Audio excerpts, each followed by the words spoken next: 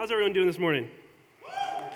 Thank you. I have one fan in the crowd. That's all that matters. So today we are continuing through our series, The 7 Habits of a God-First Christian. It is based all out of 2 Peter 1, 5 through 7, and it says this: "For this very reason, make every effort to add to your faith goodness, and to your goodness knowledge, and to your knowledge self-control, and self-control perseverance, and to perseverance godliness, and to godliness mutual affection, and to mutual affection love." Today we are focusing on knowledge, and it's scary because I'm 23 and I think I know things, but just like many parents out there, your kids know, you think they know things? My parents always look at me and say, "You think you know everything, but just wait till you get older." I still think I know everything. I promise I do until I get told that I don't, and then I guess I'm wrong. Occasionally I have to give my parents credit that they're right sometimes. Today's main thing, though, is that one of Satan's greatest victories has been keeping the church ignorant of God's word. So not only does Satan love stupid people, I believe IKEA loves stupid people. IKEA absolutely loves stupid people, because if you've ever tried to put together IKEA furniture and not use the instructions, you get about halfway through, and all the dads and all the boys know what I mean, because instructions are for losers, right? Amen? You get halfway through and you look at it and you're like, "This doesn't look like the picture." And then you finally admit defeat, and then you go to instructions and have to tear down half your work. And I recently put together a dresser from IKEA, and it took me about 6 hours to put it together, because I tried to do it without instructions because it looks pretty straightforward. And then I got to putting the shelves in, and I realized that I had screwed on the tray backwards, and so I had to undo all of it, and finally went to the directions and figured out how to put the tray in correctly. So, but Satan loves when we are ignorant of God's word, because Satan wants us to blindly follow the leaders of the world, the leaders of our church, our mentor. Not saying that mentors and the leaders of the church are good or bad, but you need to go into your Bible, you need to go into God's word and find your biblical foundation. There's one thing that many of you all know. I'm taking being a part of this program. It's called the 4C Ministry Institute. It's for ministers who want to go into the ministry field, but have either been a part of college and kind of stepped away and don't enjoy the college scene, or people who just don't have the money to go to college because college is very expensive, and ministry does not pay well, and I'm not here for the money. I love ministry, but they've devised this program so I don't have to spend money, but I get to do ministry. I get to do God's work. And our main kind of motto is we have to find the biblical pattern. So you can't pull scripture just randomly in different versions and use it to back up our beliefs. So we have to go through, and my teacher this year, he goes, "If you are doing good scripture work, you have 2 different versions in front of you, because there are so many different versions of the Bible out there that you need to fact check the translations and stuff, and it's very important to know what you believe and why you believe it, because so oftentimes our teachers, our mentors might have a different understanding and might explain it the way that makes sense to them, but it doesn't make sense to you. So Satan loves it when you just follow them blindly, because he can get you off your path very, very easily. And that brings us to our first point, that our only weapon is the sword of the Spirit. So the Word of God, as described in Ephesians when Paul's writing this letter, is in the armor of God. It is the sword of the Spirit. It is God's Word. So Ephesians 6:13 through 17 says this: "Therefore put on the full armor of God, so that when the day of evil comes, you may be able to stand your ground. And after you have done everything to stand, stand firm, then with the belt of truth buckled around your waist, with the breastplate of righteousness in place, and with your feet fitted with the readiness that comes from the gospel of peace. In addition to all this, take up the shield of faith, with which you can extinguish all the flaming arrows of the evil one. Take the helmet of salvation and the sword of the Spirit, which is the word of God." So we put all these things on to protect us, but our only weapon is the word of God, because it is the only thing that can destroy evil. It is the utmost truth. It takes away all of Satan's lies. It proves them wrong. You the little cartoon, you got the angel on your right shoulder and the devil on the left shoulder, and the devil's whispering the things and the angel's whispering the good things. But ultimately, the word of God will defeat Satan's words, no matter what. Satan has already lost the battle. Dave mentioned this. Satan has lost the war. There are many battles to be fought for us. We get to fight them. And he's already lost the war, but he wants to take as many people to hell with him as possible because he doesn't want to lose alone. No one enjoys losing alone. And so our job is to use the Word of God, to get a knowledge of the Word of God, and to make it our weapon. It is our only weapon. Oftentimes we come to church just to get filled up, and that's all we get. And so I'm challenging you all to not just come to church, but you all need to use the Bible. I'm going to mention over and over again. Find your biblical foundation, biblical understanding, because oftentimes as humans, we try and put our own spin on the Word of God. We allow our traumas, our depression, our ulterior motives, selfishness, our traditions that have been passed down from generation to generation get in the way of what the Word of God says. And so Satan can turn those ignorant Christians into what we call lukewarm Christians, because they'll just blindly follow tradition that one of two things will usually happen. They'll either deviate off the path, but they'll deviate so much that they think God doesn't want them back and that God hates them, but it's false. So I want you all to know that if you think that God hates you and doesn't want you back and you're in here today, that's not true. God loves you. He wants every single one of us on this earth to go to heaven and spend eternity with him and his son. But the other thing that can happen is we deviate slightly off the path, just enough that it seems like from the outside world, or to us, honestly, that we're still a Christian. Dave mentioned that last week with the popular religion that he called it in America. I forgot the fancy name for it, but it's what makes you feel good. You think you're doing good things. I'm a good person, so I should go to heaven. And so Satan's lied to you. Doing good things is great. Don't get me wrong. We need to do good things as Christians. We are here to take care of the world. But we need to follow God's rules, God's law, God's words. Only God's law, God's words. Because when we deviate slightly off that path, it might look like we're a Christian, but we're not doing what God has called us to do. And so we turn into a lukewarm Christian who comes Sunday morning, sits in the pew, gets filled up, maybe goes to community group once or twice a week. Their kids maybe go to youth group once or twice a week, or once or twice a month, and they feel good. They feel fine, but they're not. Scary as that sounds, we need to be in the Word with God, communicating with him always. So the next point for me is that to know the Word, though, we must read the Word. And so Scripture is full of times over and over again about how important reading Scripture is. I have a few that I'm going to read off to you real fast. I couldn't fill I would have gone on for hours because it just benches it so much. So Matthew 4:4, Jesus answered, "It is written, man shall not live on bread alone, but on every word that comes from the mouth of God." Psalm 119:105, "Your word is a lamp for my feet, a light on my path." Psalm 119:130, the unfolding of your words gives light, it gives understanding to the simple. Proverbs 35, "Every word of God is flawless. He is a shield to those who take refuge in him." God is perfect. God's words are perfect. They defend us, they protect us. We use it as our weapon against evil. And so I found some staggering statistics when I was preparing for this, and I was preparing another message similar to this for the youth group, about being in the Word 4 times or more a week. Some crazy, crazy numbers. So the first one, you are 228% more likely to share your faith with others if you're in the Word 4 or more times a week. The second one, you are 231% more likely to disciple others, a command straight from Scripture, if you are in your Word 4 or more times a week. The last one, you are 407% more likely to memorize Scripture if you are in the Word for 4 more times a week. So the first two are commands straight from Scripture. Share our Word and make disciples who can make disciples. The last one is very important because we use memorizing Scripture to be able to defend our faith, defend our background. As much as I love to say I'm good at memorizing Scripture, I'm terrible at memorizing anything. I know my phone number, I know my mom's phone number, and I know my dad's phone number. Other than that, I have 4 siblings and a fiance. I could maybe tell you the first 3 numbers of their phone number.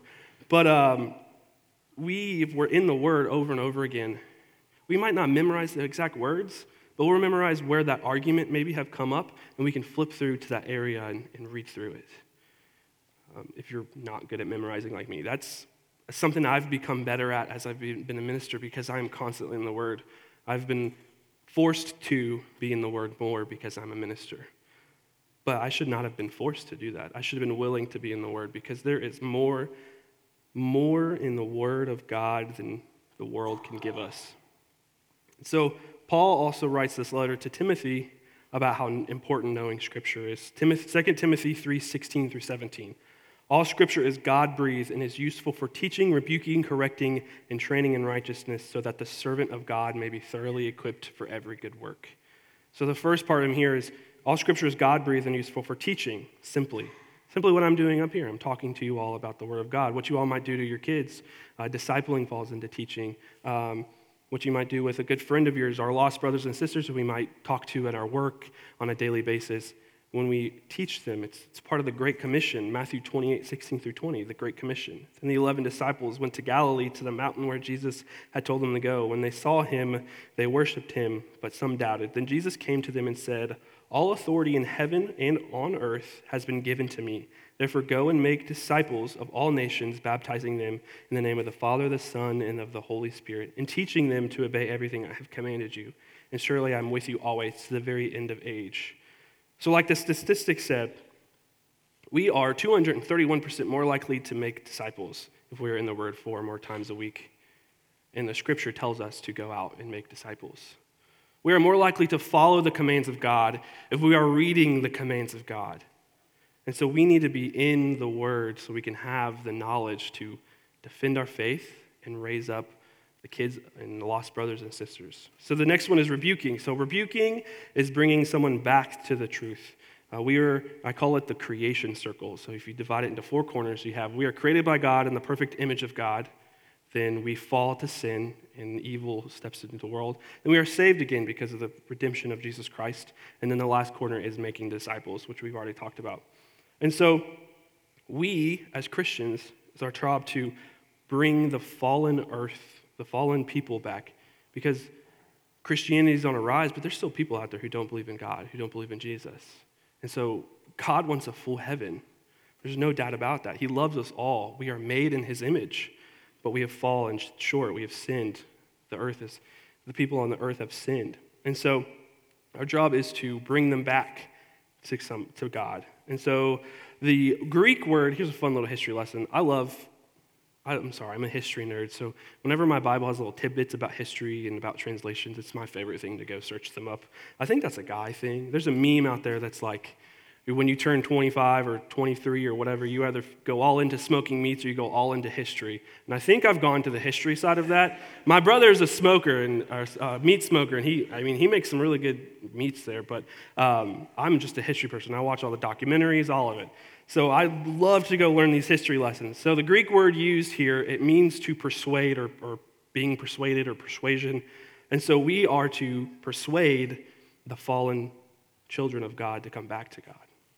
And the next one is correcting. And so rebuking is persuading people to come to follow Christ. And so now correcting is being able to correct false teachers, false ideas, false traditions, false doctrines, whatever word you want to shove in there. To correct them, to, again, be rooted in the Bible, to have a proper biblical foundation, so you can, because there's a proper biblical pattern that we see over and over again. Oftentimes, people will pull. We made a joke talking as a staff. There's a preacher that Dave used to listen to who would just pull random scriptures from all different versions and would throw in there whatever made it fit in his sermon, and would use random versions that I've never heard of, and the Message version, and an NIV if it fit, or the New American Standard Bible if it fit. So we have to be able to, again, have a biblical foundation, but also know the biblical pattern. And there is a fine line, however, that I do need to mention about correcting and rebuking, because we, even though we're Christians, we still have fallen short of the glory of God. We are still not perfect. We have to be careful not to judge and do it maliciously. There's a difference between correcting and yelling at someone that they're stupid, which I'm the youngest of 5, so I've been yelled at that I'm stupid quite often. My brother actually still doesn't. He's a minister somewhere else, but that's just family traditions. But we can't do it maliciously. Correcting and rebuking, it always, again, needs to be based solidly in the Word of God. And so the last one that Paul mentions is training in righteousness, this idea of training so we can be equipped to do what we're supposed to do. If you're going into ministry, or if you're thinking about going into ministry, training yourself up so you can be prepared to do whatever ministry you're called to. If you work a secular job, you will still be called to do things. You'll still be called to talk to certain people. You'll still be called to kind of just step in and love on people when they need it, when they're hurting, just show the love of God. But we can't be trained in the Word of God, again, if we don't read the Word of God. There's a pattern here. If we don't read it, we don't know it. Again, IKEA, if you try and put a shelf together and you don't read the instructions, you're going to do it wrong. If you try and be a Christian without reading the Bible, you're going to do it wrong. You're going to do it wrong. There's no way around it. And so this is my last point and one of my biggest points that I want you all to remember, is that we have to have the knowledge to raise up the next generation. Deuteronomy 6:5-9 says this: "Love the Lord your God with all your heart, with all your soul, and with all your strength. These commands that I give you today are to be on your hearts. Impress them on your children. Talk about them when you sit at home and when you walk along the road, when you lie down and when you get up. Tie them to symbols on your hands and bind them on your foreheads. Write them on the door frames of your houses and on your gates." So, we are, as parents, I'm not a parent yet, but I hope to be in a few years, we get the privilege to raise up little Christians, I like to call them. We get the privilege to raise up kids and allow them to be one of our first disciples if we haven't already started discipling someone. They are one of our very first disciples. Because if we don't teach our kids to follow Christ, the world will teach them not to. Our biggest role models in our lives are often our parents, whether our kids want to admit it or not. I sadly look very much like my father, and if you knew my father when he was younger, you would agree, and still some people still agree, though, even though they don't know him when he was younger. But we see our parents every day, multiple hours a day. My mom was my teacher for 1 year, so I saw her way more than some other kids saw their moms and dads. But we are with our parents more often than we are in church. As sad as that is, as much as me and Dave and John and Jenny love spending time with your kids and talking to your kids, they have their own kids. I have, my own life, quote unquote. So I can't spend every waking hour with them, talking to them as much as I want to. I wish there was more hours in the day. I wish I wasn't so tired by 2 p.m. in an afternoon. But we spend so much time with our parents. So I know my parents' footsteps. I still do. But when I was littler, it was more important. Because I would have a little Nintendo DS that I wasn't allowed to play past like 9:30, and I would still play because I'm a nerd and I love Pokemon. I've been playing the new Pokemon game just came out, and I've been playing way too much Pokemon, and all the high schoolers are like, yep, me too. So use this trick. Don't tell your parents I told you it. So parents, I didn't tell your kids this. But I knew their footsteps. So I was with them so much that I knew when my mom or my dad was coming, and so I would close my Switch or my Nintendo DS, turn it off, and slide it under my pillow and act like I was asleep. And then they would open the door, and then I think I tricked them because it worked. And then they'd close the door, and then I'd pull my DS back out and flip it back open and keep on playing. I only got caught once or twice, but my dad's pretty scary, so once or twice was enough for me to not do that anymore. But your kids will be your first disciples or very, very early on your disciples because they know you, they're with you all the time, they love you. As much as they yell at you that they hate you, they love you and you love them. You will spend so much time with your kids. I found this statistic from this company who makes youth ministry curriculum. They're called Orange Curriculum. It said the average church only has about 40-ish hours in a given year with a student because that's, on average, a kid comes to big church about once or twice a month and to youth group about once or twice a month. And we only get them for about an hour here and an hour downstairs. But the average parent will have about 30,000 hours with their student in a year to influence them. So as much as I love hanging out with your kids and getting to act like a high schooler, I don't get that much time with them. It's your all's job as well to have the knowledge of the Bible, live the godly life, and give it out as an example for them so they can know and how to imitate it when they grow up. Because children are great imitators, and if you don't give them something to imitate from you, they'll imitate it from their favorite celebrity or their favorite basketball player or their favorite whatever, Twitch streamer, video game player person. But we see over and over and over again in the Old Testament that what happens when you don't raise up the next generation focused on God is the fact that they keep falling. And it becomes a vicious cycle of They would raise up, they would love God, worship God, they would have kids, their kids would love God, worship God, and then slowly over time, they would stop focusing on God and focus on either earthly things or false gods, and then their kids would start worshiping earthly things and false gods and just completely forget about God, and then God would forsake them, as they like to say. And then they fall in love with God again and start worshiping God, and then their kids will fall in love with God. So it's a vicious, vicious cycle. And Satan loves this cycle when it happens in our families, when it happens to us. Satan loves it. There was I mentioned earlier about picking out random versions of things. There was I think it was the Message in Proverbs. There was something that was just like, Satan loves stupid people. It's like, that needs to be a sticker. That would be, if Satan loves stupid people. Satan doesn't love stupid people. Satan loves people who are ignorant of the Word of God. Satan wants you to just go along with what you're taught. Satan wants you to just go along with what you feel like is good. Satan doesn't care that you are following or that you aren't following Scripture. He just wants you in hell with him. He wants you to fall away from God. But we have to remember that all of the protections that we are given in the armor of God, our only weapon is the Word of God. And when we know the Word of God, we are able to defeat evil with the Word of God. When we know what the Scripture says, we know when Satan is lying to us and when God is talking to us. So many people I hear talk to me, they're like, I feel like I'm hearing two things and they both sound good. I'm like, well, does one line up with Scripture? And sometimes they're like, not really. Does the other one line up with Scripture? Well, clearly, yeah. Follow the one that lines up with Scripture. It's that easy. If you think you need to do something and it doesn't line up with Scripture, you're 99.9% most likely not supposed to do that.